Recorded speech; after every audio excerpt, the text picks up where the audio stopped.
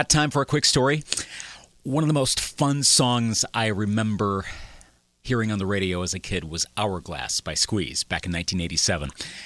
I loved the chorus. Take it to the bridge, throw it overboard, see if it can swim, back up to the shore, no one's in the house, everyone is out, all the lights are on and the blinds are down. I loved that. It's just constantly moving and moving and moving and moving. And as a kid, you hear quirky stuff like that on the radio, and you're drawn to that. Squeeze was a different kind of band. They are a different kind of band. They're celebrating their 45th anniversary on tour in 2019, and their music has both appealed commercially and critically. Their lyrics are deeper than what you would hear in your average pop song. And with them coming to the upper Midwest, around where I'm based in Eau Claire, Wisconsin, coming to Milwaukee, the Pabst Theater, September 1st, and the State Theater in Minneapolis on September 3rd as part of the Difford and Tilbrook Songbook 2019, referring to Chris Difford and Glenn Tilbrook of Squeeze. Thought we would talk to Squeeze, and in particular, Glenn Tilbrook, who you hear as the lead vocalist on most Squeeze songs. The tour, we're recording this on August 21st. Glenn, this has been going on for a week now, right? Yeah, just over a week. And it's been amazing, something's happened with us, and I like to think it's because of the way we are. But our ticket sales are up, and we've got more people coming to shows. We played to 3,000 people in Washington the other day, and they went absolutely nuts. And I think we're a really good band now. I think we're paying proper attention, and people go bananas for what we're doing, and I'm really happy about that. Do you find any difference in American crowds versus crowds in the UK or elsewhere in the world? And do you find the reaction different today as opposed to, say, late 70s, 80s, or 90s, or at any other point in your career? Firstly, late 70s, early 80s, all your audience is the same age as you. Fast forward to now, we have a demographic that's really mind-boggling. We have kids coming that are not with their parents or their grandparents. They're there for themselves to see us, and that is, it's just amazing. And you see the reaction in the crowd. So we have, people have been with us the whole time. People have found us late, and people who have, have just found us, and that is you can't legislate for that. It's just happened, and I'm really grateful. I was reading the story in Billboard about the tour, and there was a quote from you about songs that maybe weren't recorded the way you would have hoped to do, and so they're being reimagined a bit on tour. What are some of the prime examples of a song that you're doing now, kind of the way you wished you could have done when they were recorded way back in the day? Okay, so we did an album called Cosi Fan Tutti Frutti in 1985, and I think that album is the most produced album that Squeeze ever did, and also was the most of its time record, Mm-hmm. So it's very 1985, and it sounds like it. It sounds like it now. And I listened to, for a long time, I've been put off of doing those songs because I couldn't see past the production. And, it's like, it sounds ugly to me now, mostly. But then Chris and I went back to the demos and found out, for instance, there's a song called King George Street on that record, and when I demoed it, I was thinking really of Fleetwood Mac, sort of Rumours type Fleetwood Mac, really simple, melodic, beautiful, and we managed to sort of somehow disguise that on the record, and now we're doing it in a way that I thought it should have been done when I wrote it, and it sounds so great. You don't always get records right. But the songs are there to be dug out if you've got the time, and we have the time. Conversely, of all of the songs that you have done, when did you guys feel that you most nailed the original intention of the song in the process of going to the studio with the technology and arrangements of the time? Well, I'm going to argue against myself now, because there's another. I'd say the record Tempted is probably one of the best records we ever did, but that was the second time we recorded it. You know, we'd recorded another version that was more like sort of ELO, but not very good ELO. And if that version of the song had come out, it would be not the song that people know it as today and not remembered nearly as fondly. So sometimes you need to have another crack at stuff. And, you know, we're tempted. It just feels like... And I remember hearing it back in the studio when we just cut it, and it just felt like a record. Mm-hmm. Of the producers you work with, and I know East Side Story, and referring to Tempted, again, in particular, working with Elvis Costello, and I understand, correct me if I'm wrong, but there were a whole bunch of names you were hoping to work with on a four-sided album. I think Paul McCartney was one of the intended ones. Am I correct on that? Well, yeah, I mean, that was a plan that was in the air, but it just never actually came to fruition. Right. But you know what? The album ended up great, so I'm very happy with it. It did, and it's a wonderful sounding record. Of all the producers you could have wanted to work with over time, who would you have most wanted to have in the studio if you could have gotten them? And even to this day, if you hit up the studio again for another new album, new tracks, who would you want to work with behind the board? Do you know, we had an opportunity at one point to work with Nile Rodgers, and we chose not to. And, you know, I wish we had have. I'd still like to work with him. He's so great. He's so creative and such a great player. And he also has a fantastic ear for songwriting, deconstructing songs and putting them back together. And that's a gift in itself. So I'd like to work with him. Your songwriting in particular, it's by and large is the musical element of what we've heard in Squeeze and over time. How do you write a song? Let's break this down. I mean, does it begin with a melody, chords, the rhythm? Is there a particular instrument you usually use when the idea first hits you? How does that assemble into a song? Okay, so if an idea hits me out of nowhere, that's really lucky, and I'll take that every time because it happens so rarely. With us, we're always lyric driven, so the lyric will be the first thing, and then I put music to that, and I always try and get myself into a situation A, where I have no distractions, B, I have something unfamiliar to work with. So, like, recently I've been writing a lot on ukulele because I'm not very good at it. And the same applies with piano for me. You know, if I can fumble my way around the piano and I'm not a very good piano player, that gives me lots of opportunities to explore different chord sequences that I wouldn't normally come up with on a guitar, which is my first instrument. Mm-hmm. Which instrument do you find most fascinating to work with? Right now, it's a ukulele because it just has a wonderful way of throwing up odd chords that you then transcribe back to guitar and piano and think, "Wow, I'd never have done that on that instrument." You know, but with the ukulele, it throws up wonderful permutations, and you can hear that. You know, I know the Beatles worked a lot with ukuleles, and you listen to a song like Here Comes the Sun or something. I think actually was a ukulele song as well, and when you play on ukulele it just makes perfect sense. Now, lyrically, Chris Difford provided those, and you said songs would start with the lyric. Once you got his words for any song, was there one or two or three in particular when you got the words and went, wow, this just blew you out of the water? Are there any that really stand out from Chris? Oh, well, many lyrics that really stand out.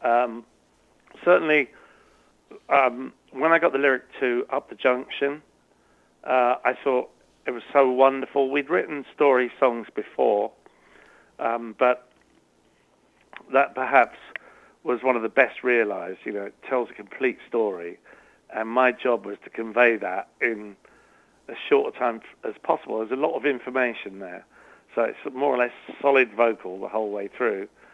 And so my job was to entice people in, but not to get in the way of the story, you know. And I felt when I read that lyric, it was so special. And actually that was quite easy for me to write.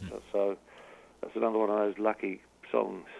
I have been fascinated by the lyricism in Squeeze songs, and I find that there's so much depth there. Again, it's a storytelling thing. It's not simple lyrics like you hear on a lot of pop songs today. And I notice a certain element of cleverness. What would you say is maybe one of the more clever songs that is in the Squeeze discography? That's really hard. So there's a song on East Side Story called Mumbo Jumbo, and Chris, I think, is very playful in his use of words in that song, and he deploys lyrics that don't necessarily make strict sense, but have an imagery about them that is wonderful. And I think that's the song that springs to mind when you ask that question. What would you say is the most prestigious honor or compliment from any individual, perhaps, that you've received for your or the band's music or songwriting? I mean, it could be an award, or it could just have been someone saying, "Hey, I really like blank. I like your music." Which one is maybe the most rewarding that you've gotten in your career? Well, the other night, I think 3 nights ago, we played at the Kennedy Center in Washington. It's a beautiful, beautiful concert hall. It was sold out. The crowd went mad, and I just had a moment thinking, it's weird. We've not been this big in Washington ever before. We've not played to a crowd that size, and it felt like a really wonderful affirmation of what we've been doing for the last 40 plus years. There were a lot of people there, and they loved us. Your band currently, as is assembled, and what was it, about 7 people on stage? Did I read that this is like the largest? Yeah, 7 of us. Yes, version. We come on to the Magnificent 7. How would you say this sound of Squeeze is? I mean, is it possible to compare this to other lineups over the years? How would you describe this particular collection of personnel? Okay, I think that's a good one, because you have a certain set of musicians that gel together, and we've been sort of tinkering around with this year after year. And at the moment, I think we have the most perfect lineup we have ever had. It's musically very wise. There's a lot of energy. There's a lot of love that goes into the playing, and there's a freshness and a spontaneity to the way that we play that conveys itself to people. And you can see that, and I know that from past reactions that we've had. Certainly, let's say in the 90s, I think Squeeze as a band sort of went off the boil a little bit, and it's like being a slowly cooked lobster. You sort of don't know you're in the pan until you're there, and it's too late. So when we got the band back together in 2007, I wanted it never to ever get like that again, and I think we haven't. I think we've just got better in the time that we've been together this time. Now, translating that to new music, and again, I'm citing that Billboard article, but that has a lot of good information. I would encourage anyone listening to this to read that. It's a good summary of what's going on right now. You mentioned at the end about new music and possibly doing some new stuff. What would that... would that be necessarily a song here or there? I know a lot of artists who used to do a lot of albums are doing an individual track here or there and maybe do an EP. What would you guys envision? And I presume this would involve the entire band going into the studio, would it? Yeah. I have my own studio, and I got that so that I needn't be beholden to anyone else to want to create. And I think that creativity is at the heart of what we do. Can always reflect our past as long as we pay attention to it. But there's an extra bit to the band being good, which is that we've got to feel in some way that we're pushing forwards. And records are sort of dead as far as a commercial proposition is concerned, but they're not dead as far as being creative and pulling the people along with you who are interested in what you do. that's not going to sustain us as a band, but it will enrich us as a band. Which contemporary artists are you most admiring nowadays? This is going to be a really British answer, I'm afraid. There's a poet called Kate Tempest, who has made 2 fantastic records. I really like Stormzy, who's, people might not expect me to like, but he's a fantastic rapper. And who else? I'd say, here's a good tip. My 16-year-old son, Leon Tilbrook, he's on Spotify, Apple Music. He's got a band called the Wilhelm Scream, and he's just released a song. He's brilliant. Let's take a listen to that. Of all of your music that you've done, let's stick to Squeeze here, but of all the albums that you guys have released, if you were to recommend a Squeeze album to someone who's not that familiar with your work, for example, my wife and I are going to be going to probably the Minneapolis concert, and she's not as familiar as I am with the music. So what would you recommend for a first-time listener to say, here's the good picture of Squeeze? Can I make it 2 records? Sure. Because I think, to sum up early Squeeze, singles 45s and under is an excellent starting point.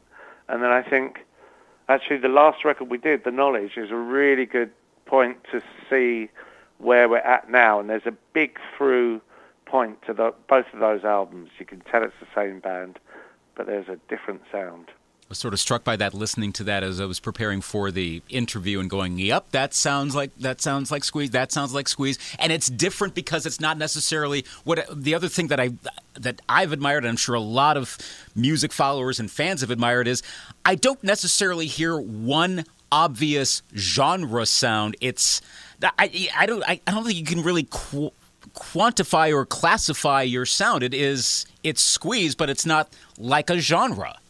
Do you know what? I think one of the records that we did that best on was our second album, Call for Cats.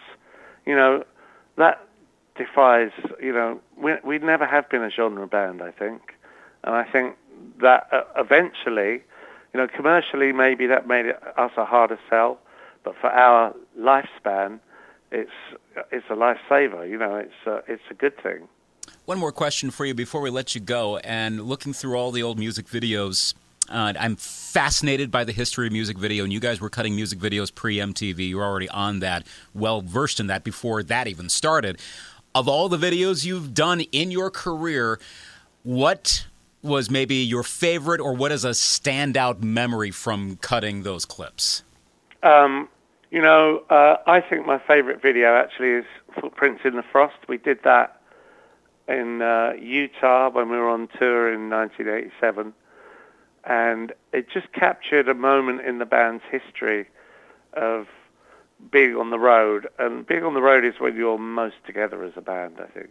This is a classic amount of music to listen to, and a lot of people are going to be hearing it on the Difford and Tilbrook Songbook 2019 tour. Again, coming to Milwaukee, Pabst Theater, September 1st, Minneapolis, the State Theater, September 3rd, among many other locations. Glenn Tilbrook, it's been an honor to talk to you after hearing your music for so many years, to get a chance to chat, and be looking forward to seeing you guys on tour. Best of luck on the tour across the country. Thank you so much. It's been such a pleasure. I'm really grateful. Thank you. Glenn Tilbrook there from Squeeze, and you got to see them on this current tour. The Difford and Tilbrook Songbook 2019 tour for Squeeze.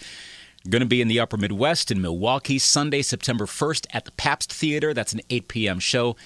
2 days later, Tuesday, September 3rd in Minneapolis at the State Theater at 8 o'clock. By the way, KT Tunstall will be the opening act on those shows. I got a whole lot of other dates with different opening acts as well across the country. Make sure to check them out if you get the opportunity. This has been the latest edition of Got Time for a Quick Story. Again, thanks to my employer, Greatest Hits 98.1 Radio in Eau Claire, Wisconsin, for providing the studio to record this podcast. You can also listen to this interview and other interviews done at greatesthits981.com. And also make sure you subscribe to the Got Time for a Quick Story podcast so you get immediate notifications of when new episodes arrive. via Apple, Android, Stitcher, Spotify, however you listen. Make sure you subscribe and make sure you rate it. Got time for a quick story? I'm Luke Anthony.